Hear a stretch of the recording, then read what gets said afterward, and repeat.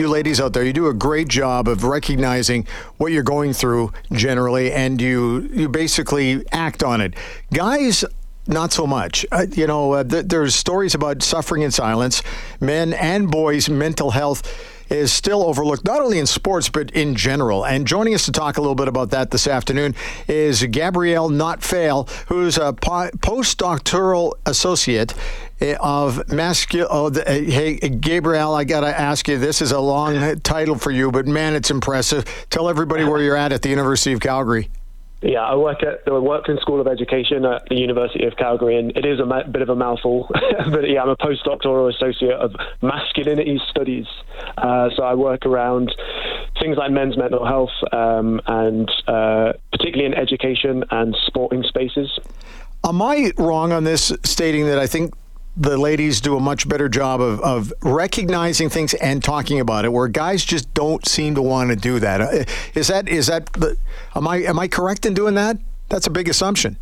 Yeah, well, I mean, there's definitely an issue with the culture of masculinity, which typically kind of venerates certain characteristics like being tough, being in control, being independent, and those kinds of characteristics, which aren't necessarily inherently anything wrong with them in their own right, but it can make it harder for men and boys to speak out and kind of seek the help that they need when they're struggling.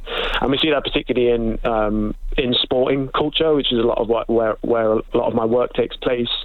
If you think about the culture of men's sport, there's a real veneration of being tough, being resilient, being in control, and even things like ignoring pain and playing through injuries.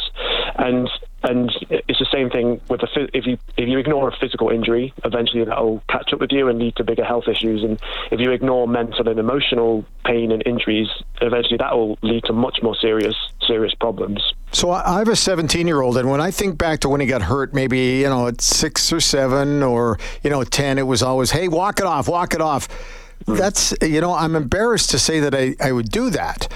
Because all I'm doing is I think I'm kind of reinforcing the fact that we got to shake it off, or here's the worst one, man up. That's about as bad as it gets.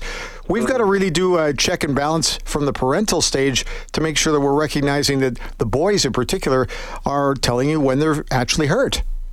Absolutely, yeah. Man up can be such a dangerous phrase to throw around if we're not thinking about what we mean when we say that. And you're right that parents and teachers and coaches have a lot of responsibility to make sure that they're not reinforcing this certain ideas that in the long run can lead to really serious issues when men and boys aren't able to ask for the help that they need, because in the past they've been shut down when they have expressed their kind of emotional or mental issues that they might be having. Well, I'm embarrassed I said it, and I did numerous times, and I know that I'm not the only one that's done that, but right. But there was an interesting article in the Calgary Herald, and Flames head coach Ryan Huska was talking about mental health and saying that people now aren't as afraid to voice it. Do you agree with that? Do you think we're getting there?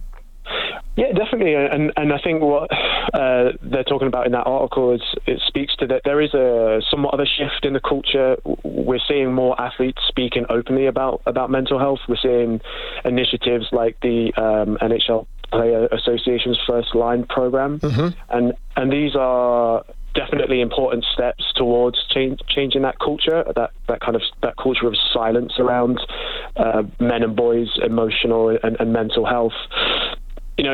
But that's not to say that old school kind of mentality is going to be easy to shift or quick to shift. Right. That culture of silence is so embedded in men's sports and actually in lots of kind of cultural spaces that men occupy. So I think it's important to see those kinds of initiatives and those moves as sort of first steps rather than final steps to shifting a culture to one that kind of supports men's and boys' emotional and mental health. Well, the hockey culture is certainly undergoing a lot of scrutiny these days, but just staying with younger players and the way they're coming through things, I guess the key is to make sure that they express how they're feeling, if they're hurting, that kind of thing. But it's even more important for we, the adults, to understand that we can't just basically tell them to walk it off. We've got to take it more seriously than we are. I've got to assume that that's easier said than done too, right? Definitely, yeah. Because I think fundamentally what we need to do is normalize talking about struggles, emotional and mental struggles, when everyone has things that are going to come up in their life that are going to cause certain kind of mental anguish, and we need to normalize speaking about that. As men and boys in general, and sports has the potential to be a really important space where there is support, there is kind of teamwork and teammates that can offer mutual support and help each other. So we can definitely use sport and the positive possibilities of sport and tap into those cultures, those communities, those spaces to help normalize talking about these kinds of struggles. And a big part of it's going to inevitably comes down to the education for boys and men, but also for parents, for teachers, and in the case of sport, for coaches, to kind of be better prepared to engage with these issues of mental health and emotional health. And can we broaden the spectrum just a little bit here and talk about beyond sports? Because I think that sports is a great way to see where the problem is. But how many times have we heard, I'll use adults, guys that I know in their 40s, prostate cancer is becoming more and more, it's becoming more treatable, but you've got to know that you've got the problem. More and more guys I'm starting to sense in their 40s are starting to recognize that, my body's not quite right. I've got to recognize it. I got to get going. Are you starting to notice that from any of the people you're talking to about the fact that maybe we are starting to we're doing a better job of reading our bodies a bit? Yeah, I mean, definitely there's been a shift. There is these shifts, these slow and gradual and overdue shifts towards being more vulnerable and open and seeking the help that we need. Right. But again, it goes back to what we're moving away from the sport, but it's the same issue that we have in sport, where those old school mentalities are very difficult to dislodge, particularly if it's, they've been so embedded in the culture for so long. And, for many men, you just mentioned middle-aged men maybe dealing with issues around their physical health. If you spend decades kind of having this mentality reinforced that you should be independent, you should be able to tough it out, you shouldn't need to ask for help, and that's difficult to dislodge and shift when you need to in your mid-40s or in your mid-50s. Yep. Are you somewhat optimistic that we can start to break out of this shell, or no?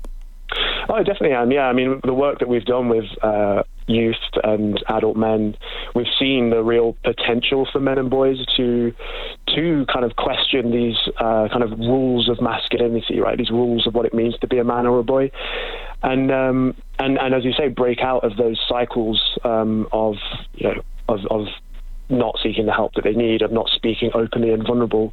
So we've seen, despite the fact that it is so embedded, and I'm not going to pretend it's easy work, but there's definitely clear evidence that men and boys can challenge the dictates of how they're expected to act as men and boys.